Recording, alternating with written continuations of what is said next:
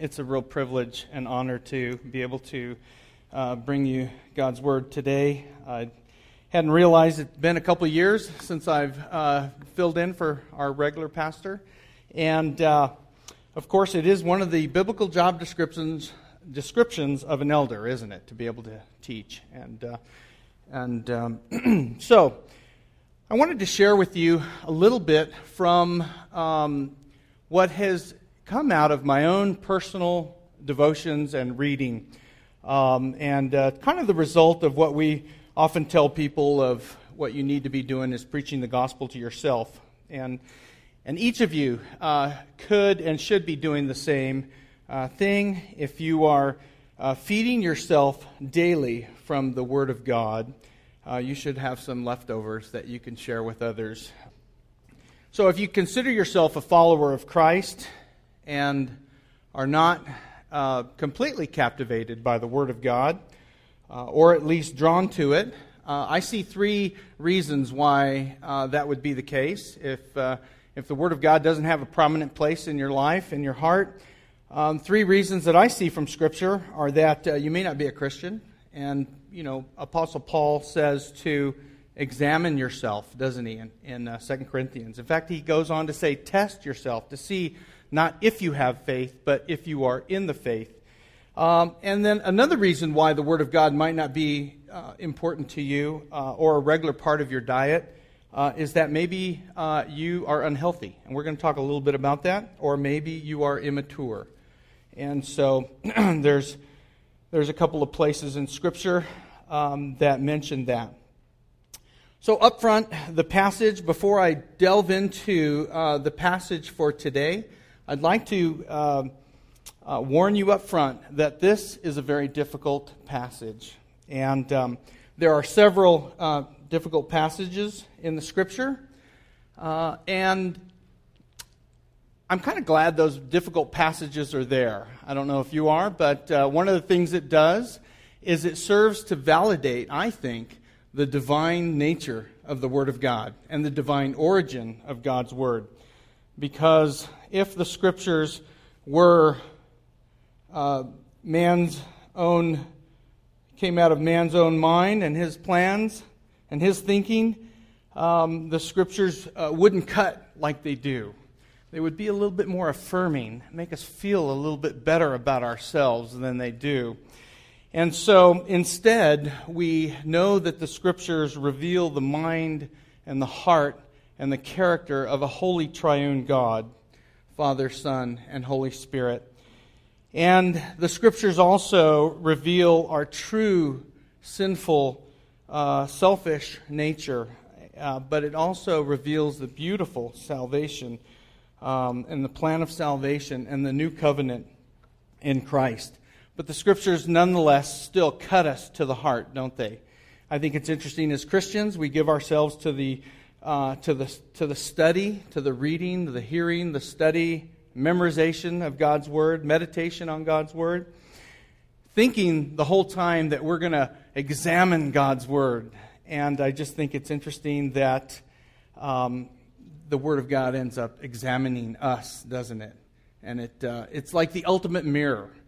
It's like when you go travel somewhere, you go into a hotel, and they have those mirrors. You ever seen those mirrors in those hotels? You know, they're like magnifying glasses. And you get up there and you think, I'm not sure I like what I see. But so I think of God's Word, Hebrews 4:12. The Word of God is living, isn't it? It's living and active, and it cuts and is a discerner in between the thoughts and intents of the heart. So before I read today's passage, I want to set the stage. I have to issue you a word of warning. And I also want to discuss a hypothetical situation. And hopefully, we have not grown too weary of hearing warnings. But this passage may make you feel uncomfortable. In fact, I hope it makes you feel very uncomfortable. Everyone has their own routine. As David mentioned, raising 7 children, we've kind of formed our own routine. Having a large family, routines are important to good order and discipline. And so we have our own little routine. If you wander into the Anaya household around dinner time, you'll find, of course, Mary busy getting a meal prepped. And usually the youngest in the family, around 5:30, makes an announcement, and he says, "It's time for fake news. It's time for fake news." And so we try to watch the nightly news. And we do that. Mainly, the older ones are usually get their news online, but the younger ones don't. And so it's a way to get the news and get our information, but it's also somewhat of an entertaining time. And so I'm not really sure what we find more entertaining about watching the nightly news, whether it's the way the mainstream media spins the news, or how somehow it's really considered breaking news that it actually gets hot in the summer. And it gets really hot in some places in this country in the summer, and it actually gets cold in the winter. Somehow that's breaking news, but that's we find that always somewhat entertaining. But one of our favorite parts of watching the nightly news is the primetime pharmaceutical commercials, and in particular the warning labels. So this is one. This is called Accutane. Now it's an acne medicine, and here are the warnings. And I probably don't have time to read through all of them, but depressed mood, trouble concentrating, sleep problems, crying spells, aggression, agitation, changes in behavior, hallucinations, thoughts of hurting yourself, sudden numbness or weakness, especially on one side of the body, blurred vision, sudden severe headache, pain behind your eyes, sometimes with vomiting, hearing problems, hearing loss, ringing in your ears, severe pain in your upper stomach, spreading to your back, nausea, vomiting, fast heart rate, loss of appetite, dark urine, clay-colored stools, jaundice, severe diarrhea, rectal bleeding, black, bloody, or tarry stools, fever, chills, and so on and so forth. And so you hear something like this and you think, I think the least of your problems is acne. If you have, but at least if you don't experience any of those, you don't have to worry about pimples. So, failing to understand this passage today won't have those same physical side effects, I hope. But it can bring real and significant spiritual side effects. So, before I read this passage, I kind of want to set the stage. Imagine for a moment that you were granted access into the presence of God, and that you were able to see things that you had never seen before. In fact, that only a handful of people had ever seen that ever lived. And that you were able to see strange creatures with 3 pairs of wings. And that you were able to hear things with your ears that you had never heard before. But not only to hear them, but also to understand them. And that you were able to see things and understand what you were seeing, and you were able for a moment to perceive the inconceivable majesty of God. What would you say? What would you do? Would you be so frightened that you'd pretend to be dead like some did in the Bible? How would you feel in your heart and in your mind? Would you be overcome by the majesty and power and beauty of God? Would you become intensely aware of your own humanity, possibly your own sinful nature?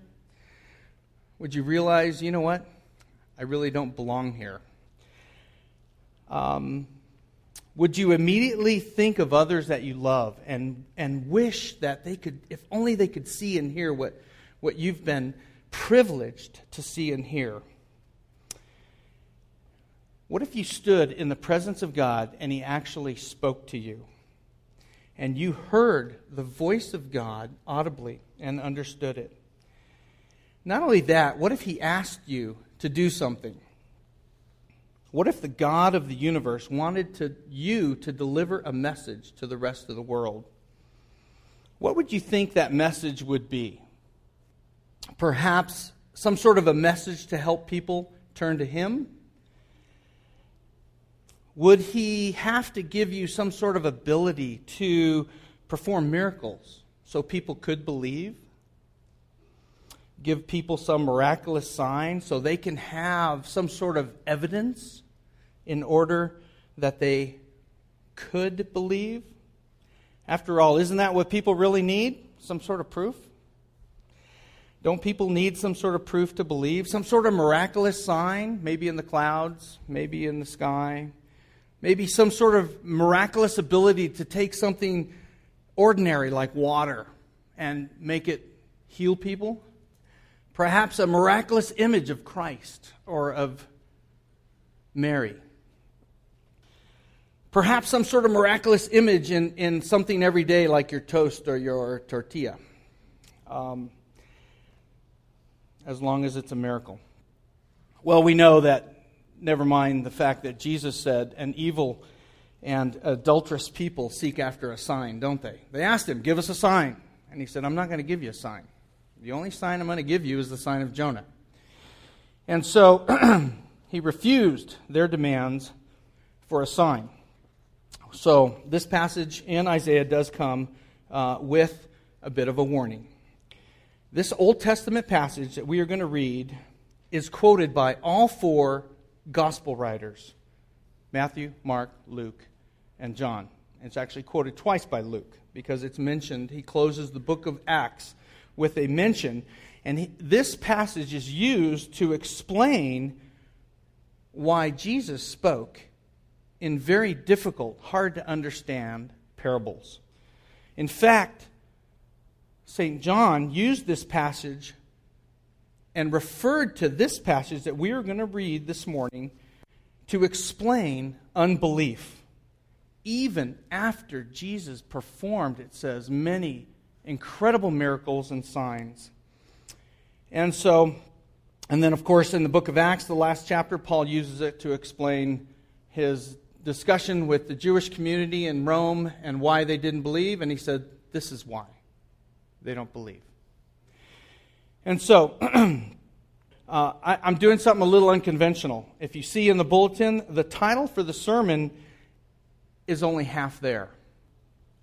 I'm leaving the second half off, hoping that you'll figure it out or we'll discover it as we go. But the title of this sermon is God Gives Sight to the Blind, and a little bit of hanging Chad there for you, if you remember that event. So, now hear the word of God from the Old Testament book of Isaiah, starting in chapter 6. And so the scriptures are in your bulletin, or you're welcome to read along in your translation. This is the ESV version. In the year that King Uzziah died, I saw the Lord sitting upon a throne, high and lifted up, and the train of his robe filled the temple. Above him stood the seraphim.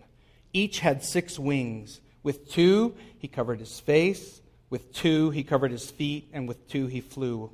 And one called to one another and said, Holy, holy, holy is the Lord of hosts. The whole earth is full of his glory. And the foundation of the thresholds shook at the voice of him who called, and the house was filled with smoke. And I said, Woe is me! For I am lost, for I am a man of unclean lips, and I dwell in the midst of a people of unclean lips. For my eyes have seen the King, the Lord of hosts. Then one of the seraphim flew to me, having in his hand a burning coal that he had taken with tongs from the altar. He touched my mouth, and he said, Behold, this has touched your lips, your guilt is taken away, and your sin atoned for. And I heard the voice of the Lord saying, Whom shall I send? And who will go for us? Us.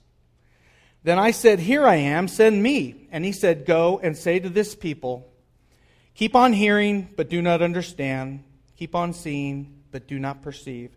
Make the heart of this people dull, and their ears heavy, and blind their eyes, lest they see with their eyes, and hear with their ears, and understand with their hearts, and turn and be healed. And now hear the corresponding word of God from the New Testament in Matthew chapter 13. This follows right after Jesus explained the parable, or not explained, but cited the parable of the sower in verse 9. He says, He who has ears to hear, let him hear. Then the disciples came to him, Why do you speak in parables? He answered them, To you it has been given to know the secrets of the kingdom of heaven, but to them it has not been given. For to one For to the one who has, more will be given, and he will have an abundance. But from the one who has not, even what he has will be taken away. This is why I speak to them in parables.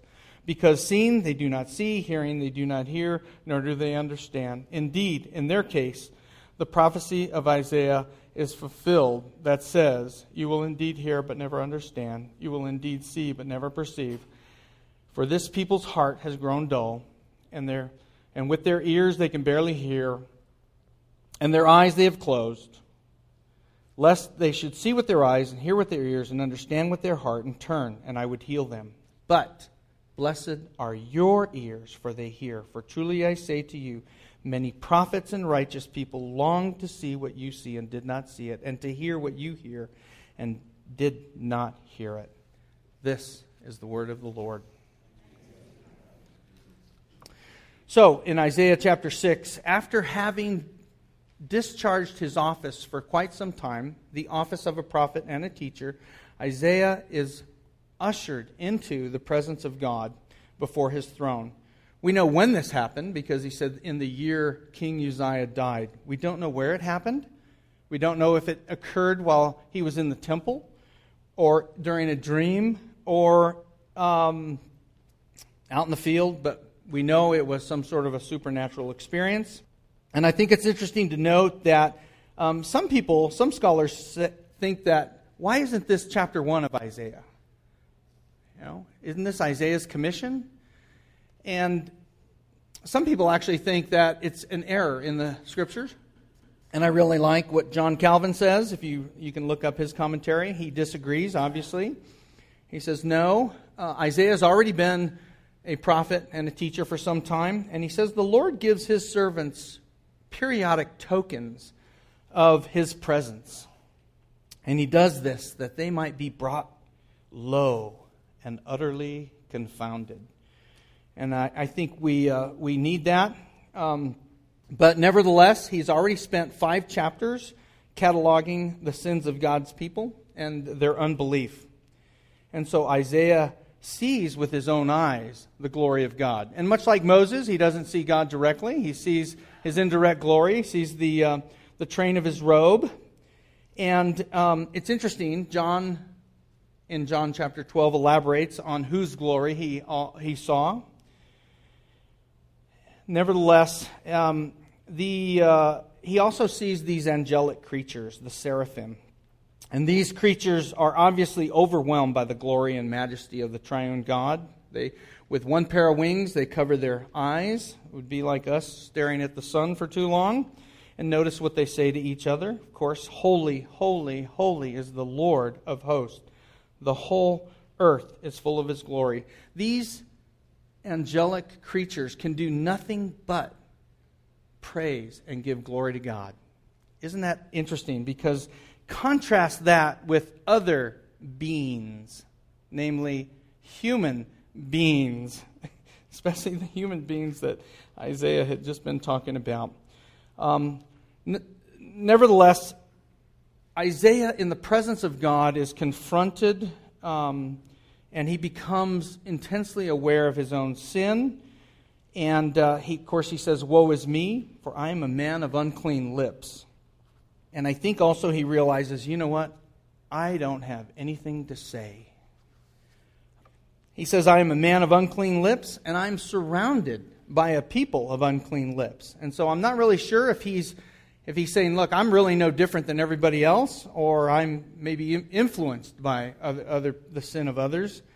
But notice what the Lord's response is not. Once Isaiah comes to an understanding of his own sin in the presence of God, he doesn't say, don't worry about it, just invite me into your heart, and as long as you feel sorry for your sin, that's okay, Isaiah. And it's interesting to note that before there can be forgiveness, we need to be confronted, and there's 2 things that have to be dealt with, both our sin and our guilt. And both of those are dealt with. Of course, the seraphim says in verse 6, the seraphim flew to me, having in his hand a burning coal that he had taken with tongs from the altar. He touched my mouth and said, "Behold, this has touched your lips. Your guilt is taken away, and your sin atoned for." I think it's interesting. Notice that it takes something else and someone else to atone for sin. And not just atone, but the removal of guilt. And then so the Lord asks a question. Verse 8, "And I heard the voice of the Lord saying, 'Whom shall I send?'" Presumably to the people. "Whom shall I send? And who will go for us?" Us. "Then I said, 'Here am I, send me.'" So, what is Isaiah's response? After having been cleansed and pardoned and have his guilt removed, the response can be nothing else than, of course, here I am, send me, Lord. But send me to do what? What's the message that Isaiah is given? Of course, if you or I were in that situation, it doesn't really matter what the message is, does it? You're in the presence of God, and He's just atoned for your sin and removed your guilt. The response can only be to say and do whatever you want me to say and do, Lord. But this is where this passage becomes troubling. And he said, "Go and say to the people." Now think about it for a moment. You know, we talked about the hypothetical situation, but what would you expect the message to be to people after having been in the presence of God? Wouldn't you want to tell people exactly what you saw and heard after hearing His Word? How about, "Lord, just let them see what I saw and they'll believe"? How about, would you expect the message to be that God loves them? After all, He loves everyone, doesn't He? For God so loved the world. You know, it was one of those cool evenings several years ago, and I was out, I think it was the summer. We were outside doing some work on the yard, as we often do, and I noticed some young guys out in the neighborhood wearing white shirts and black ties, very well dressed, canvassing the neighborhood. Of course, I knew who they were, and I like to put guys like that on the spot. And I said, "Hey, guys, what are you doing?" "Oh, we're just out talking to people." "Oh, yeah, what are you telling them?" "Oh, we're telling people that God loves them." I said, "Oh, really?" I said, "My Bible doesn't say that." And they kind of looked at me kind of funny, and I said, "Well, I mean, it says that He does love them in a general sort of way. And, you know, the sun shines on everybody and rains on everybody, but it says He hates the wicked." And they kind of, you know, anyway, those guys don't come to my house anymore. But so what would you expect the message that Isaiah would deliver after being in the presence of God? How about to tell the people to obey God? Obey. Well, that hadn't worked. That didn't work. It didn't work in the first 5 chapters. Didn't work in the whole Old Testament. In fact, the whole Old Testament speaks to not only the people's lack of obedience, but their inability to obey. In fact, in Isaiah chapter 1, verse 4, he says, "Woe to the sinful nation, a people whose guilt is great, a brood of evildoers, children given to corruption. They have forsaken the Lord. They have spurned the Holy One of Israel and turned their backs on Him."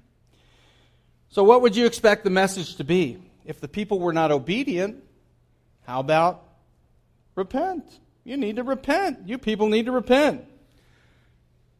Well, if you know your Old Testament, that didn't work either. People never repented.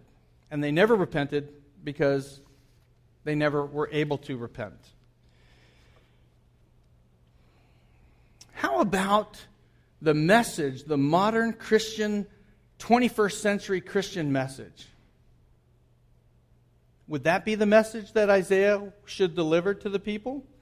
How about the message that says this? Won't you give Jesus a chance? Got God?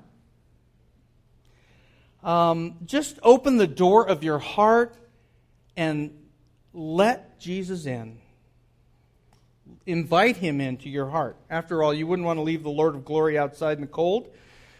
Just invite Him in. He can't turn down an open invitation. Or how about the popular message from a megachurch in our town that says this: God is on your side. Maybe that's the message that Isaiah should have been given. God is on your side, and He wants you to be healthy, and He wants you to be wealthy, and He wants you to be attractive. I'm being a little sarcastic, obviously. All of us have sat under that kind of theology one time or another, until one day, by the grace of God, we recognize that there is something fundamentally wrong with that message. And that's why, hopefully, some of you are visiting church today, that you have become and grown uncomfortable with that message. You no longer see that in Scripture, and as we did, and my family, almost 20 years ago. You've become, hopefully, weary of that modern bumper sticker theology that says, you know what, God is a gentleman. He will not impose Himself upon you. He really wants relationship. And He's not a gentleman. He's not an English gentleman. He's not any kind of a gentleman. It says He's a consuming fire, the Bible says. Our God is a consuming fire, and it's a fearful thing to fall into the hands of the living God. He's not a gentleman. He wasn't a gentleman to the money changers in the temple. He wasn't very gentlemanly to the religious people. And He most certainly wasn't a gentleman to Apostle Paul, was He? And so, if you would give me a little latitude and to be a little foolish, I often wondered, what would the modern Christian message sound like if it were a pharmaceutical drug commercial? What would that look like? And so I had a little fun doing this, so give me a moment. Do you suffer from blurred spiritual vision? Are you tired of not being able to understand the Bible? Are you tired of a God who demands way too much? Want to have your best life now? Want to know that God is on your side, no matter what side you're on?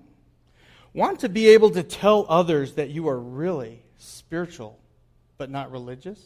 Wish I had $1 for every time I heard that. Don't let the high demands of Christ get you down any longer. Taking up your cross daily can lead to signs of distress and have even been known to result in premature death. Ask your spiritual advisor if Easy Believia will work for you. Easy Believia works with your natural aversion to the truth and can restore your own natural feelings and freedom to see and hear God, whomever you think God to be, he, she, or it, and to even choose God whenever or however you please. The most common side effects of Easy Believia may include, but are not limited to, temporary and permanent blindness, loss of hearing, and hardness of heart. For best results, apply Easy Believia directly to the emotions and avoid direct contact with the mind or heart. I had too much fun with that. So, we see in Scripture with our own eyes the content of this message in Isaiah. And it is a difficult message. Make no bones about it. Verse 10, he sees, though you hear my words repeatedly, you won't understand them. Though you watch and watch as I perform many miracles, you won't know what they mean. Dull their understanding, close their hearts, close their ears, shut their eyes. I don't want them to hear or to understand or to turn to me to heal them. Disturbing passage. So what's wrong with this passage? How should it be interpreted? You know, some scholars suggest that, you know what, the Lord was just being ironic.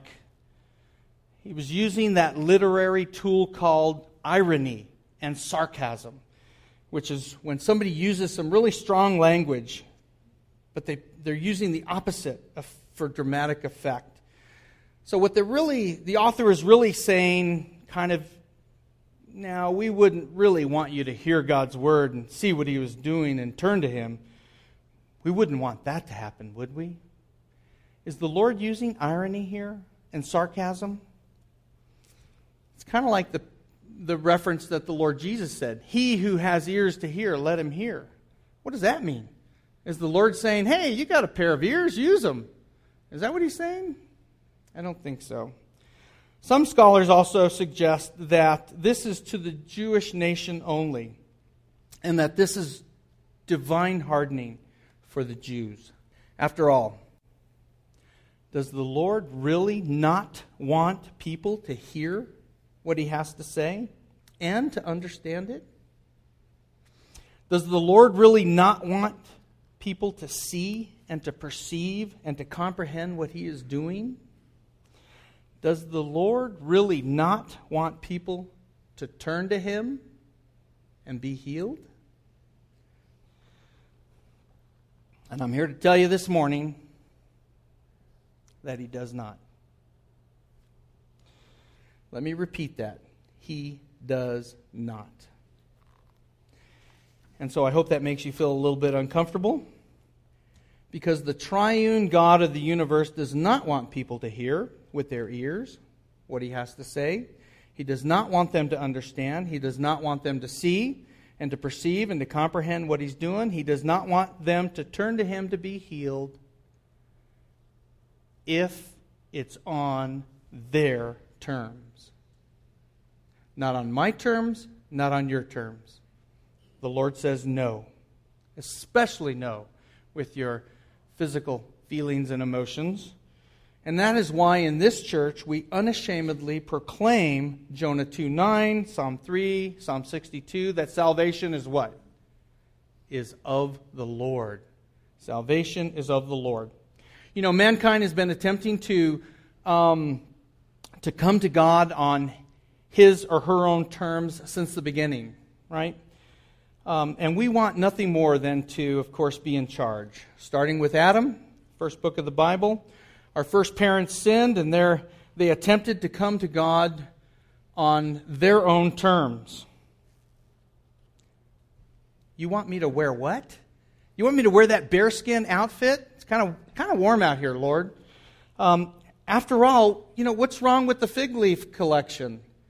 You know, it's the creative work of our own hands. We made it. Aren't you impressed, Lord? After all, no animals were harmed in the making of our product, you know. What about Cain? I think it's interesting. You know, the first person born of a man and woman, you know, his attempt to bring to God and determine what would please God from his own hands, the work of his own hands. I think it's interesting that to realize, you know, the first person born of a man and woman was a murderer. You know, the biblical narrative isn't very affirming to our own nature, is it? It doesn't make us feel very good about ourselves, sorry to say. Nevertheless, God says no. And so that's why he says, the man has become like one of us, knowing good and evil. He must not be allowed to eat of the tree of the knowledge of good and evil and live forever. And so what does he do? He escorts them out of the garden. So, not only do we have this passage, 800 years before Christ, we have how the New Testament, how the Lord viewed this passage, how the disciples viewed this passage, and we've read that. It's not irony that the Lord said, "He who has ears to hear, let him hear." And so, we're running short on time, but the Lord says this is a fulfillment of Isaiah. And in fact, in John, in chapter 12, he even goes a little further. After Jesus had performed many miracles, he says that the people could not believe because he has blinded them. And it's interesting, isn't it, that we're told that we may approach the throne of grace with confidence and boldness because of what Jesus has done. And he told his followers, "Blessed are your eyes, for they see, your ears, for they hear. For truly I say to you, many prophets and righteous people long to see what you see, and they didn't see it. To hear what you hear, and they didn't hear it." So even though we have been given ears to hear, and eyes to see, and a new heart, which are all, of course, promises of the new covenant, aren't they? Many Christians still live their lives as if they are in charge. A lot of Christians will say, "I will determine and define what is sin and what is not sin. I will turn to God when and if I am good and ready, the time and the place of my own choosing." After all, that's kind of the modern Christian message. "I will live my life as I see fit." That's the American way, isn't it? Or in the words of a little child I once heard, that I was watching a friend's little child, and I thought, well, this guy's getting out of line. I corrected him, and he looked at me and said, "You're not the boss of me." And so I'll go to church if and when I want to, never mind the scriptural mandate to not to forsake the assembling of ourselves together. And I will leave church when I feel my rights have been violated or my feelings hurt. I will marry whom I want to marry, choose my career. I'll do what I want, when I want, and how I want to do it. I am my own boss, and no one will ever own me. I may even reserve the right to define my own DNA, my own sexuality, and my own gender. And so, in the immortal words of Frank Sinatra, I did it my way, right? And so this all stands in stark contrast to the Scriptures, doesn't it? In 1 Corinthians, Paul says, "Flee sexual immorality. Every other sin a person commits is outside the body, but the sexual immoral person sins against his own body." Don't you know that the body is the temple? That your body is the temple of the Holy Spirit within you, whom you have from God? You are not your own. You've been bought with a price. And so, another difficult passage that points out. So, if you've had an encounter with the living God, if you've had your ears opened, which is, by the way, not a one-time thing. He's constantly opening our ears. If you've been given a new heart, if you've realized the reality of those new covenant promises, if He's revealed Himself to you, as a close friend of mine and brother once told me once in the gym, he gave me a heart transplant. And if you've experienced the reality of having your guilt removed and your sins pardoned, the million-dollar question I have for you today is this: can those new ears become dull? Can those new eyes grow dim? Can your heart grow hard? Can you lose your grip, your footing? Can you, as a Christian, become ineffective and unfruitful? Can you? Can you fail to grow as a Christian, even after years of being a Christian? Can you fail to grow? The answer is yes. Absolutely, emphatically, yes. The New Testament is written to folks that experience that. Churches that experience that, and it's filled with that. While we would never say you could lose your salvation, you can definitely do that. You can fail to grow. You can fail to be healthy. You can fail to be where you're at. In Corinthians, Paul says, "But I, brothers, I could not address you as spiritual people, but as people of the flesh, as infants in Christ. I fed you with milk, not solid food, for you were not ready for it." And even now, you're still not ready, for you're still of the flesh. "For while there is jealousy and strife among you, are you not of the flesh and behaving in a mere human way? For when one says, 'I'm of Paul, I'm of Apollos.'" And then in Hebrews he was talking about some very deep spiritual things about the priesthood of Christ. He says, "About this we have much to say, and frankly it's hard to explain, since you have become dull of hearing. For though by this time you ought to be teachers, you need someone to teach you again the basic principles of the oracles of God. You need milk and not solid food. For everyone who lives on milk is unskilled in the word of righteousness. Solid food is for the mature."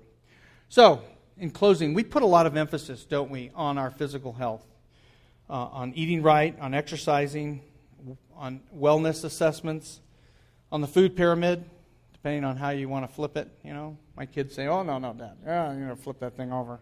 But when was the last time you took a spiritual assessment of yourself? How's your vision? I'm not talking about your eyesight. I'm talking about your vision. How's your hearing?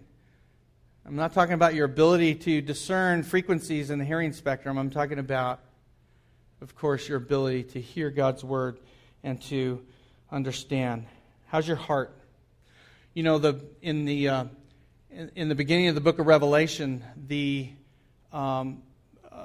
Apostle John sees the Lord Jesus Christ in all his glory. And the Lord tells him to write down. He has an assessment of some of the churches that he wants to do, and he wants to give him, and he wants him to record this. And of all the 7 churches, he always says the same thing. I know your works. I know your deeds. See, he doesn't say, I know your theology. He doesn't say, I know your statement of faith. He says, I know your deeds. And so, sometimes maybe we need to take some supplements. And I love this passage in 2 Peter 1. I'm going to close with this. For this very reason, make every effort to add or supplement to your faith virtue. Virtue. Some translations say goodness or moral excellence. Virtue. And then add to your virtue knowledge. That's where your knowledge. And then add to your knowledge self-control. Add to your self-control steadfastness or perseverance. Add to that godliness. Add to godliness brotherly kindness. And brotherly kindness, add to your brotherly kindness love. See, nobody sees our theology, do they? And so, he came to give sight to the blind, he said, and to take sight. This is the other half of the sermon title. To take sight from those who think they see. So, if he's given you a heart and ears, if he's given you eyes to see and a new heart, ears to hear, are you in Christ? Are you sure you're in Christ? Paul says, examine yourself, test yourself. If you are you growing in Christ? And if you are growing, are you healthy? Christ is standing at the door and knocking. Everyone takes that passage in Revelation out of context. He's knocking on the door of believers' hearts, and he's saying, please come back to me. I counsel you to buy from me gold tried in the fire, that you might be rich, and raiment to clothe your nakedness, and to anoint your eyes with eye salve that you may see. And that's why he says, as many as I love, I rebuke and chasten.